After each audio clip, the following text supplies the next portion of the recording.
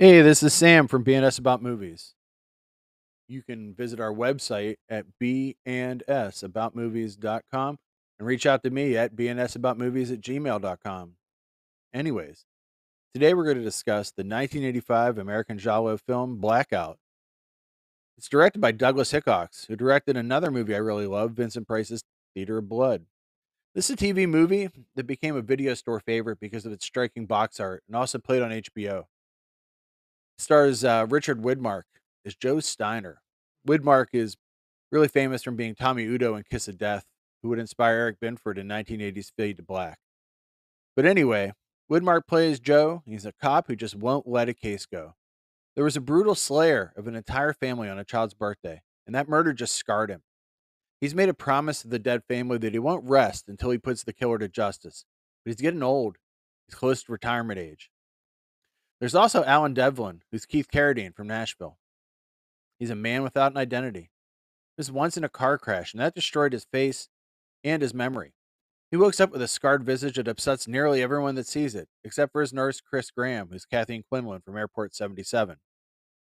There's another cop who used to be Chris's boyfriend and lost her to Alan, and he can't let her go. And that's Michael Beck, Swan from the amazing movie The Warriors. All three men are trapped in the past. Steiner believes that Alan is the family killer. Mike, the cop, wants Chris back at any cost. And Alan might be a new person, born on the day of his car crash, but he might also be that killer. He's not even sure. The house is Giallo. It doesn't have the expected psychosexual and fashionista elements, sure. It doesn't have the camera work that shows the killer's POV. However, it does feature a lot of identity confusion and a main character that may or may not be the villain that's missing something critical that he hasn't seen. And that's why I think it is. This film really also has a strange narrative that there's no real hero or protagonist. All three men and Chris serve as characters in the story framework instead of a sole person to root for. And for a TV movie, it gets pretty dark with some uncomfortable male and female violence at the end. There's also a great Steadicam sequence where Chris opens door after door to try to either find her children or the killer. And the smooth movement of the camera here really increases her worry and makes the scene increasingly claustrophobic. This originally aired on July 28th, 1995 on HBO. Blackout gained a lot of notoriety later because it inspired Ed Sherman's murder of his wife Ellen in August of that same year. Sherman used an air conditioner to slow the decomposition of his wife's dead body in order to establish an alibi. That's something that happens in this movie and something that he got directly from this film.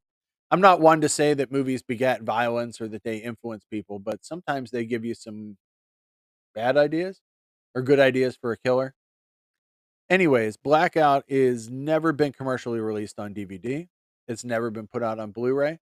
You're left at the mercy of the gray market, but I'm going to tell you, it's on YouTube. You can find it quite easily.